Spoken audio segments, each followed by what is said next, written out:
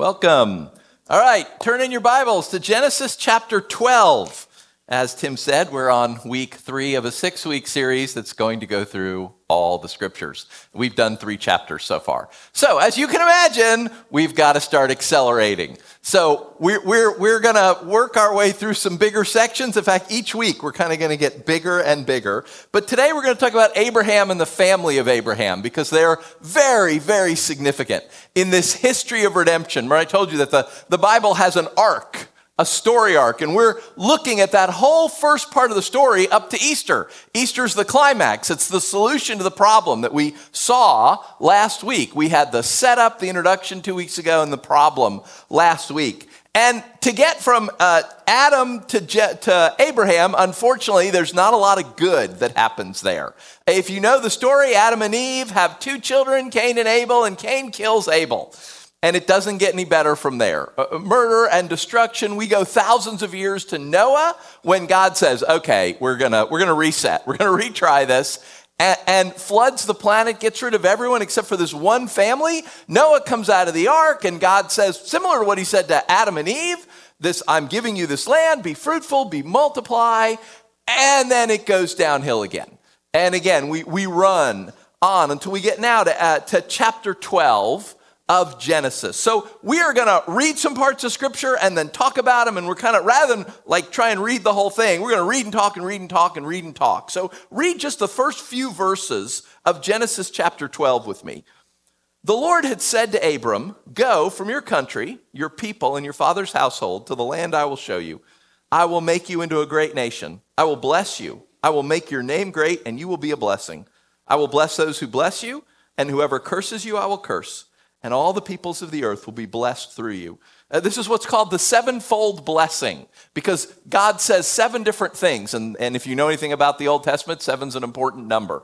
5 of them are things God will do. I will do this. And 2 of them are things that are going to happen. You will be a blessing, and other people will be blessed through you. Now, hang on to that pattern where God says, I'm going to do this, and then you will receive this. Notice that Abraham isn't doing anything in this. It's not a contract. It's not, Abraham, I'll do this if you do that.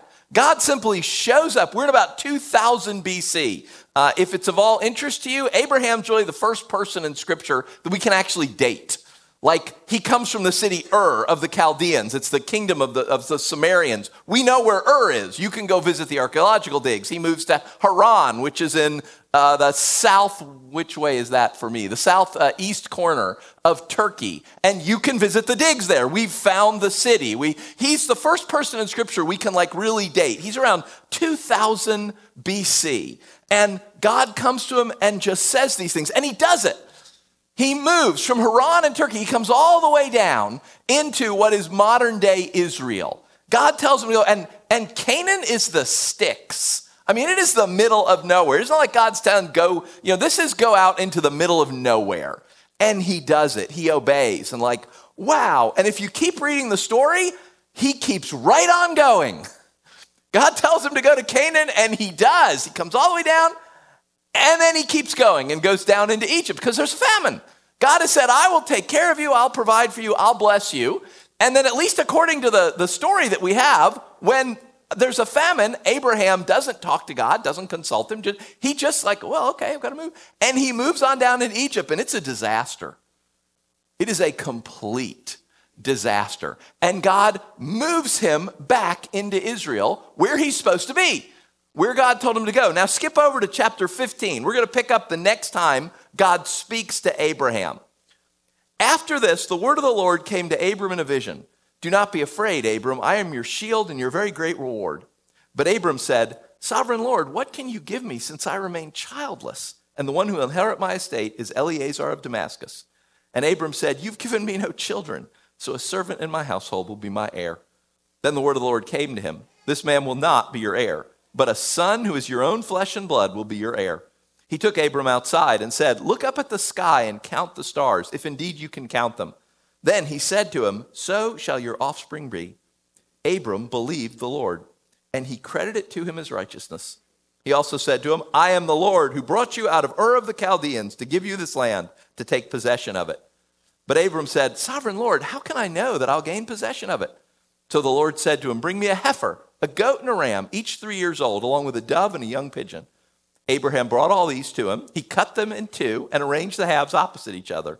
The birds, however, he did not cut in half. Then birds of prey came down on the carcasses, but Abram drove them away.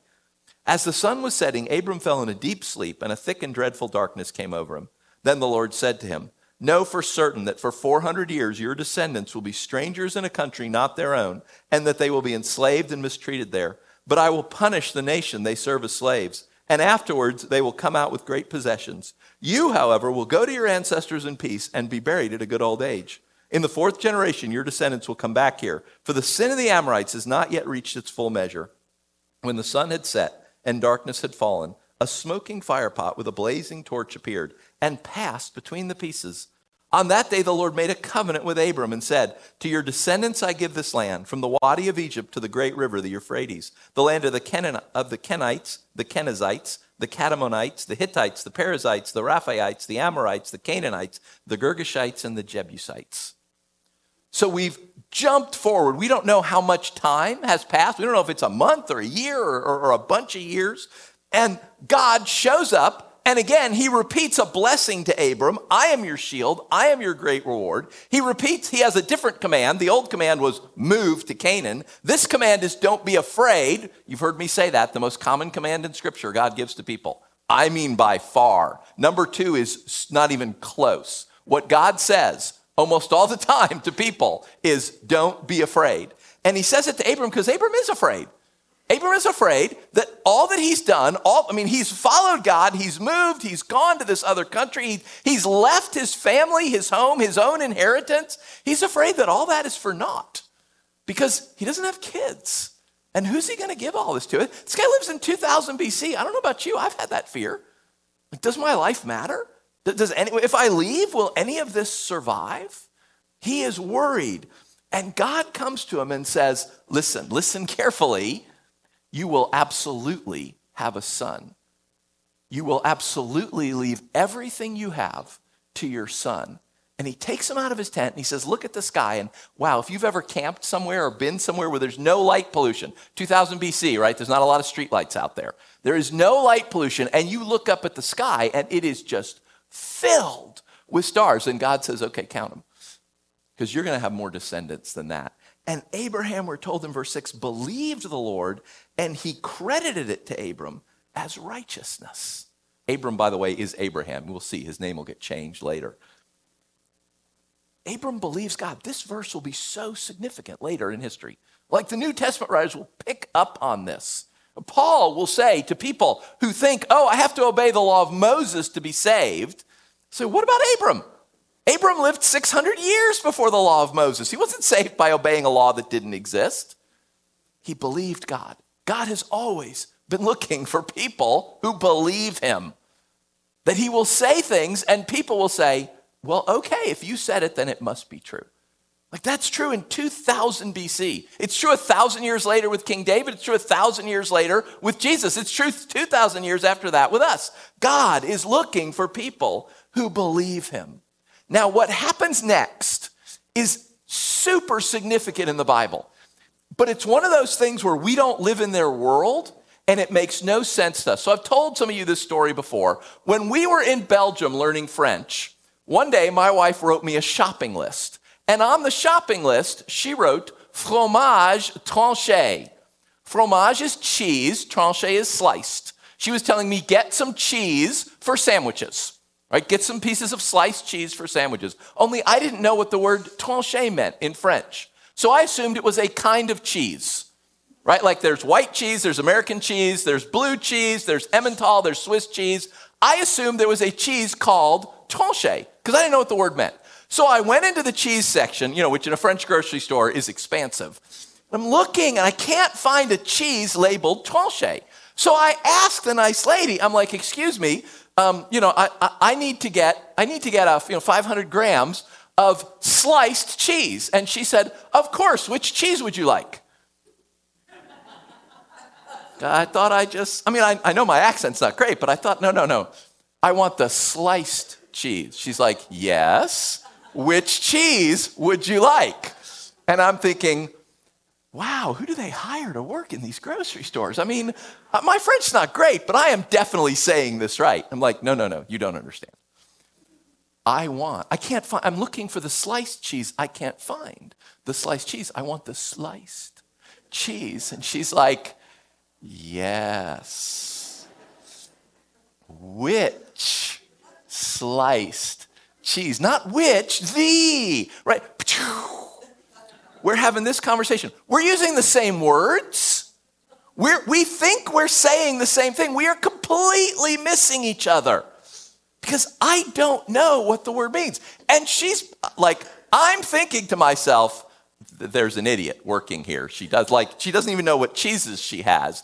And I don't know what she's thinking, right? But there was definitely an idiot in that story, and it wasn't her. She's so nice to me. She can hear I'm a foreigner, right? She's just like, okay, stop for a moment. Okay, so he says, sliced cheese. She starts going like this, is cheese that's been sliced. And she's nodding, and boom, the penny drops, and I'm like, oh. And I start going, sliced. And the two of us are looking at each other across the cheese counter going, sliced, right? Okay? That's what's going on in this story. Moses is writing this around 1600 BC for the Israelites who've come out of Egypt, okay? When they read that Abraham, God says, I'm going to do this, and Abraham believed him. And verse 7, God says to Abram, I am the Lord who brought you out of the Ur of the Chaldeans to give you this land, to take possession of it, right? They know exactly what that is because that is a formula in their world, and we have scores of examples of it. We have dug up scores and scores of clay tablets that have these words written down on them. I am the Lord of such and such. This is a land grant. This is what kings do to rule their countries because they don't have communications. They don't have satellites. They don't have TVs. They don't have transportation practically. You cannot rule a large area. You need vassals. You need other people to rule. So if you take over an area, you need someone to rule that. And in their world, and this goes from we have these from 2500 BC down to about 500 BC. They're incredibly common in this world. The king makes a land grant. So, if I am the king of Dunwoody and I have just taken over Peachtree Corners, I will say something. I am the king of Dunwoody and Christopher. I grant unto you the corners of Peachtree. And then Abraham says, Sovereign Lord, how can I know this? And he says back to me, yes, sire, but how will the people of the corners of Peachtree know that I am to rule them? Right? And then you take an animal, a couple animals, and you cut them in half. Again, everyone reading this understands this. It's a land grant. This happens over and over and over again in their world. They get it. So Chris takes the animals, cuts them up, separates them, and then I, the king, I come out and I make a speech because I'm the king and I'm granting you this land. And what happens? Abraham cuts up animals, God comes out and make a speech. Everyone's like, yup, got it. What happens next? Chris walks through the animals. Because in this world, the way this ceremony works is, I, the king, I make the speech and I make promises. I have conquered this land. I have taken it. This land is mine. I grant you, Christopher, I grant you the corners of Peachtree, He doesn't say anything back. He doesn't swear anything back. He walks through the animals. It's a symbolic act of him proclaiming his loyalty to me as his Lord. He is my vassal. He will rule the corners of Peachtree in my stead. And you walk through the animals because it's the threat. If I am not loyal to you, O king, may I be torn apart like these animals. Right? He doesn't say out loud. He doesn't pledge loyalty. He does it physically. He walks between the animals. He's accepting the land that I have granted to him. He's swearing loyalty and fidelity to me. He passes through the animals, saying symbolically, may I be ripped in half like these animals were if I fail you, O king. And then God shows up in verse 17. And what happens? God walks through the animals. Not Abram. Abram is supposed to swear loyalty to God. Yes, I will do this. And he is supposed to walk through the animals as a symbolic act. And God walks through the animals. That means if Abram fails, if Abram doesn't keep his side of the bargain, who will pay? God. Can you imagine? You're buying a house, so you go to the bank. And there's the contracts, and there's all the forms, and there's the check, and it's all set out. And what's going to happen? The bank's going to sign their side, and you're going to sign their side. And what does the contract say? They're giving you this money. You will pay it back. You'll pay it back in this installments. This is how it will work. What happens if you don't pay? They take your house. That's what you sign. You sign that the bank can have the house. It's their house if you don't pay it back. Can you imagine going to a closing on a house? There's the contract, there's the paper, there's the check. Only it's not your address at the end. It's your address at the top. You get the house. But in the end, under collateral, it's the banker's house. And he signs it, and he hands you the check. And if you don't pay, then he loses his house. That's what he signed. That's what God does. Can you imagine what people reading this must have thought? Folks, I don't think I'm giving anything away that Abraham and his descendants, they don't keep their side of the bargain. They are not loyal to God. They do not rule the land the way they're supposed to. In the end, they'll be exiled for a period of time because of it. They do not keep their side of the bargain. Who gets torn in half? We're headed to Easter. We will have a Good Friday service in which we will celebrate that God paid this debt. That Abraham's descendants, and Scripture says that includes us. That includes everyone who does what Abraham did. Abraham believed God. And Scripture says everyone who believes God is Abraham's spiritual descendants, and we do not keep our end of the bargain. And God himself as a man will be torn in half. And you see, it starts right here. And the very next story, chapter 16. I mean, you've just had this incredible instance between God and Abram, where God makes Abram these incredible promises and requires nothing of him. And the very next story you get is that Abram is like, and Sarah, yeah, they're not going to wait anymore. Like, yeah, I mean, he believed God. It's been a decade at this point, and Sarah hasn't gotten pregnant. She's like, okay, this isn't working. Let's try something else. And again, at least according to the text, they don't ask God. They don't talk to him like, okay, Lord, do you want us to do it this way instead? Did we miss something? They just go on out and try, okay, fine. We'll get one of the slave girls, and we'll use her and have kids instead that way. And it's a disaster. It is a total disaster. Abraham's life is just, he has these incredible highs of believing and obeying, and then boom, right afterwards.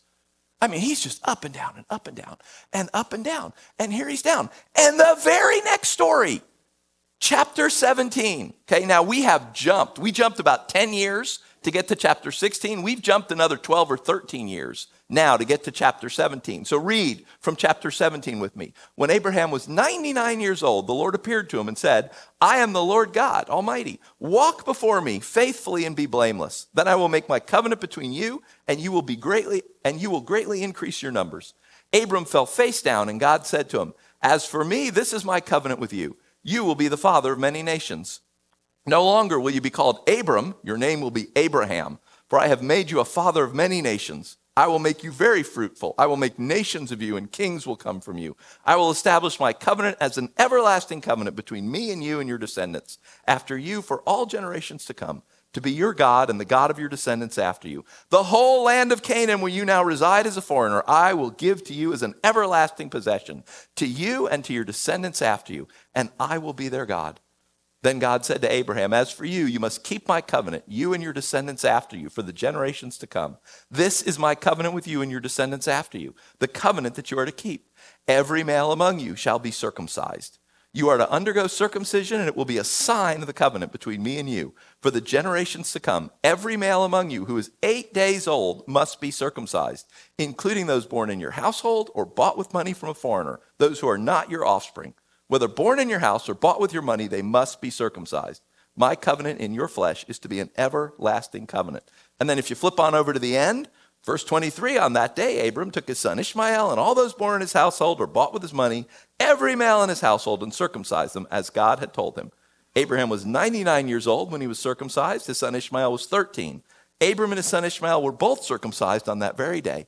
And every male in Abraham's household, including those born in his household or bought from a foreigner, was circumcised with him. Now again, sliced cheese, right? We look at that and you're like, what? Seriously? This is a good thing? It's like you've got to be circumcised? I mean, that's crazy, right? Again, when you come to something in Scripture and you think, that's nuts, maybe it's like me and the lady at the counter, right? Maybe, yeah, there's an idiot in this conversation. It's probably not the Bible. No, maybe there's something going on here that you don't understand. Right? Circumcision in this world, again, 2000 BC, it's incredibly common. It happens all the time. The Hittites who lived north of Abraham practiced circumcision. The Egyptians who lived south of him practiced circumcision. Everyone knew what circumcision was, and everyone knew what it signified because circumcision was a rite of passage. You got circumcised after you had proved yourself. So among the Hittites, for instance, all the guys, like when you're 15 or 16 years old, all the guys who were born that year, they would be taken out into the desert and they would be taught the secrets of their clans, the secret handshake and all that other good stuff. They would learn, they would have tests, they would be instructed and tested, and the last thing that would happen to them is they would be circumcised because now they were men. They weren't boys anymore, they were men. This still goes on. I have friends in West Africa. The exact same thing happened to them. When they were 15, everybody who was born that year, who was 15 this year, they got taken out into the forest. And they spent a couple of weeks with their dads and their elders, and they learned all this stuff about their clan and their tribe and all these things. And the last thing that happened to them is they were circumcised because now they were men. In Egypt, priests are circumcised. It's hereditary, but when a boy is, I think it's about 17 or 18 years old, and now he's going to become a priest again. Now he's instructed. He learns the secrets. He's taught everything he needs to know to be a priest. He gets his clothing and everything else. And the last thing that will happen to him is he's circumcised because now he's a man. Now he's a priest. Now he can take his place among the people because he's earned it. He's gone through everything. He's done everything he was supposed to do. He's faced all the trials. He's taken all the tests in their world, especially for people who've lived in Egypt for the last 400 years. Circumcision is what you get in the end after you've done everything, after you've succeeded. And God comes to Abraham and says, hey, this is my covenant. You're going to be circumcised. And everybody reading it's like, yeah, of course. I mean, that makes sense, right? So what are the tests going to be? What are the trials? What do you have to do? How do you prove yourself? What's going to happen that now you're going to be circumcised? Yes, you're going to be circumcised. All of you. 8 days old, you're going to be circumcised. Now, is there a better definition of you have accomplished nothing in life than an 8-day-old infant? You do nothing. Circumcision is a reward in their world. It's a proof. It was illegal at times in Egypt to be circumcised if you weren't a priest, because you're trying to pass yourself off as having done something you don't know how to do, and you haven't gone through the tests, and you haven't gone through the trials, and you can't do that. Like you could go to jail if you were circumcised and you weren't a priest. You had to earn it. And God shows up to Abraham and says, everyone is to be circumcised. You, Abraham, you're to be circumcised. Your kids are to be circumcised. Your servants are to be circumcised. Your slaves are to be circumcised. I don't care whether they're you bought them or they're your offspring. I don't care whether they're native born or foreigners, young or old, slave or free. It doesn't matter. everyone is circumcised. And again, can you imagine reading this? It's like, what? Everybody gets that? They don't have to do anything? Everyone gets the rewards? Everyone gets the sign? You get the sign, in their case, in Egypt, that you're a priest, that you get the sign that you've gone through all this stuff and done all these things, and you've done nothing? You get it as an 8-day-old? Again, that's crazy. That God is just coming to people and saying, we're going to do this. I'm going to do this, and you're going to receive it. Do you see what God is doing with Abraham? How he takes things that everybody understood and made perfect sense and just turns them upside down. Of course, it's a land grant. Now you will pledge loyalty. No, you won't. I will pledge loyalty.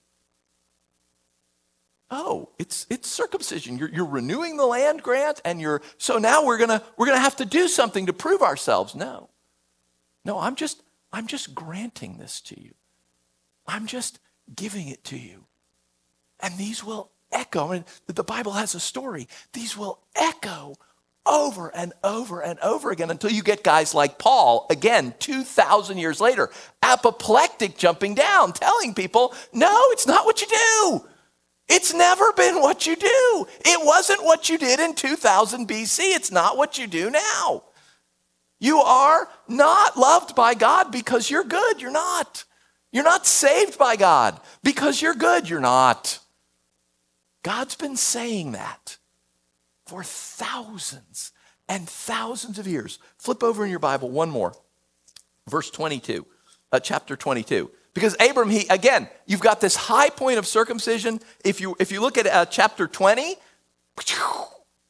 he crashes again. Crashes, but doesn't trust God, doesn't think God will take care of him, tries to take things into his own hands. And now we get to 22, which really is the high point in this whole story. Sometime later, God tested Abram. He said to him, Abraham, here I am, he replied. Then God said, take your son, your only son, whom you love, Isaac, and go to the region of Moriah and sacrifice him there as a burnt offering on a mountain I will show you. Early the next morning, Abram got up, loaded his donkey, and took with him 2 of his servants and his son Isaac. When he had cut enough wood for the burnt offering, he set out for the place God told him about. On the 3rd day, Abram looked up and saw the place in the distance. He said to his servants, stay here with the donkey while I and the boy go over there. We'll worship, and then we'll come back to you.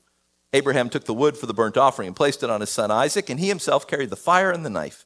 As the 2 of them were going on together, Isaac spoke up and said to his father Abraham, Father, yes, my son, Abraham replied. The fire and the wood are here, Isaac said, but where is the lamb for the burnt offering? Abraham answered, God himself will provide the lamb for the burnt offering, my son. And the 2 of them went on together. When they reached the place God had told them about, Abraham built an altar there and arranged the wood on it. He bound his son Isaac and laid him on the altar on top of the wood. Then he reached out his hand and took a knife to slay his son. But the angel of the Lord called out to him from heaven, Abraham, Abraham. Here I am, he replied. Do not lay a hand on the boy, he said. Do not do anything to him. Now I know that you fear God because you have not withheld from me your son, your only son. Abraham looked up, and there in the thicket he saw a ram caught by its horns. He went over and took the ram and sacrificed it as a burnt offering instead of his son. So Abraham called that place, the Lord will provide. And to this day it is said, on the mountain of the Lord it will be provided. The angel of the Lord called to Abraham from heaven a second time and said, I swear by myself, declares the Lord, that because you have done this and have not withheld your son, your only son, I will surely bless you and make your descendants as numerous as the stars in the sky and as the sand on the seashore. Your descendants will take possession of the cities of their enemies, and through your offspring all nations on earth will be blessed, because you have obeyed me. Then Abraham returned to his servants, and they set off together for Beersheba, and Abraham stayed in Beersheba. Now, wow, this is one of those stories. I told you, Abraham's life is like this, right? But he gets there. Like there's story after story after story of him not trusting God. But wow, does he get there in the end. And again, this is one of those things where like for us, God asking you to sacrifice your son, that was normal in this world. That's what God did. They expected you to give the things you loved and give you best. I'm sure when Abraham heard that, he was not terribly surprised. And he does it. Now, One thing every commentator, and I'm talking from the Jewish commentators in the 600 BC until now, note is that right before that in verse 34, it says Abraham stayed in the land of the Philistines for a long time. And some time later, God tested. Like, there's a huge gap of time here. We've had jumps of between 10 and 15 years between chapters, or what the chapter headings we put in, between the stories that Moses wrote. And all the commentators will tell you, like, Moses is signaling, oh, this is a much longer jump. We're talking 20 or 25 years here. Right? Isaac is a 20 to 25-year-old guy, and Abraham's 120 to 125. And again, what everyone notes about this story is 120-year-old men don't tie up 20-year-old men. It doesn't happen. Right? There's no tranquilizers done. Isaac, look over there. Right? And there's no way Abraham binds him, and he'd have to climb up there himself before his dad tied him up. At some point in this story, Abraham has to say to his son, trust me. Like, Dad, this is crazy. Trust me. This is the way it has to be. And it doesn't happen. Someone else dies in Isaac's place. He doesn't die. But you have a father and a son on Mount Moriah, where somehow, and again, we are not privy to the conversation, somehow the father has said to the son, it has to be this way. And the son has said, okay, do it. The word Moriah appears one other time in Scripture. It's in the book of Chronicles when there's a plague. And David stops the plague by offering a sacrifice on Mount Moriah. And because he offers a sacrifice there, he decides that's where he'll build God's temple. And his son Solomon does. Mount Moriah is the Temple Mount, where 2,000 years later, a father is going to say to a son, this is the only way that they can be saved. And the son is going to say back to the father, do it. And there's not going to be a sacrifice. And there's not going to be a ram caught in the thicket. And it's not going to end the way this story ended. There's an old song by a guy named Michael Card. It says, what Abraham was called to do, God has done. Even here, 2,000 years earlier, God is telling us what's got to happen. How this story, that this arc of redemption has to play out. And folks, I hope you have heard enough about Abraham to realize that his story is our story. That he is like this on trusting God. He has these incredible high moments of trusting God, and then he crashes and burns. And he has incredible moments of trusting God, and then he crashes and burns. And God never does this. God just does this. God just comes to him and bless. I will bless you. I will do this. I will walk through the animals. If you mess up, I will pay the price. You receive the good thing. You receive circumcision. You don't have to do anything. You just get it. It's imputed to you is the theological term. It's just given. This is our story as well. Abraham is not saved because he's good. God doesn't come to Abraham and say, wow, that's a really impressive life. I mean, he is an impressive guy. But he's got lots and lots of mistakes. Abraham's story is our story. God doesn't love him because he's good, and God doesn't bless him because he obeys. Lots of times he doesn't. God blesses him because God is good. God blesses him because God is faithful. I want you to imagine living the next week like that. Live the next week saying to yourself, I am loved and blessed by God. Not because of me, but because of him. Not because I am faithful, but because he is faithful. I am not treated as my sins deserve.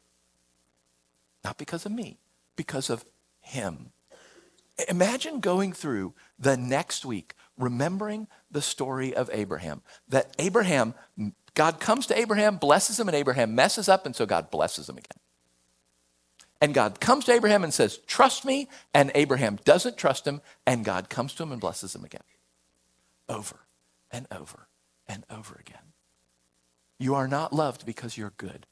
And when bad things happen, It is not because God hates you. You don't have to prove anything to God, folks. He knows. He's God. He knows. You're not proving how great you are to God. I mean, maybe we're trying to prove it to each other, but the Lord knows. You are not blessed and loved because you're good. Be good because you're blessed and loved. Be good because God's going to bless you anyway.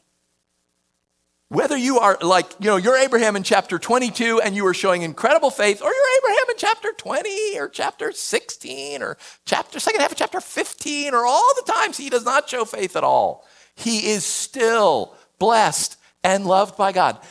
Imagine going through the week just saying that to yourself. I am loved and blessed by God. Whatever happens, because as we saw last week in chapter 3, the world's a mess. And that mess is going to fall on you. Whether you like it or not, that mess is going to come down on you at times. It's not that God doesn't love you. It is not that you have messed up. It is not that you are being punished. You are loved and blessed by God. Imagine that. And now, take it another step further. Everyone you see in this room and everyone you meet out here, anywhere, okay, they are not loved because they are good. You're not treated the way your sins deserve. So don't treat other people the way their sins deserve. Imagine living this week reminding yourself, I have not received what I deserve. I have not been treated. God has not treated me according to my sins, so I will not treat you according to your sins. Are other people sinners? Oh, of course, all of us. Do we give each other terrible reasons? Yes, of course. Is the world incredibly messed up? Yes. Are you going to meet people? Are things going to happen to you all week that you're going to want to treat people as they deserve? Yes. Don't do it. Because that's not the way you've been treated. You have been loved and you have been blessed because he is faithful. And you can rest in that all week. Whatever happens, you can rest in that all week. And you can treat other people that way because you have been treated that way. And even if you don't, he will keep treating you that way. Even when you fail miserably, even when you're terrible, he will continue to love you and continue to bless you because that is who he is. That is what he's like. He walks through the animals. He knows full well we will not keep our end of the bargain. But he takes it on himself. He gives us the blessings when we have not earned them. You can live confident this week that you are loved, you are blessed, that God, whatever happens, and stuff will. I'm not saying the week's going to go well. I'm saying internally, you know, if you are a follower of Christ, that you are loved and blessed. And you can treat everyone that way. You can treat everyone the way you have been treated because it's not about them. It's not about whether they deserve it. They don't. You don't deserve it and they don't deserve it. I don't deserve it. None of us deserve it. Because of him. You've heard me say this before. You'll hear me say this as long as I stand up here. We are not good to get God to love us. God loves us, so we're good. We don't have to obey, but we get to. So I'm going to pray for us. I'm going to pray for God's Spirit to speak to us. I am sure there are ways this week when you need to remember that. You need to remember Abraham's story. You need to remember that it is God that initiates this, that it is God who does this, that it is God who holds himself accountable, that you get the check for the house, and if you don't pay, the banker loses it. The banker loses his house. You will never lose yours. That is the way God has set up the system. You will never lose his love. You will never lose his acceptance. You will never lose his blessing. He pays when you are disloyal. I'm going to pray for that to work into our souls. That we spend the week in confidence because we know that. And wow, we treat all the people around us well because we know that. Let's pray. Jesus, thank you. Thank you. You knew. When you went through the fire, When you went as a fire pit through the animals, you knew what you were obligating yourself to. You knew what would happen.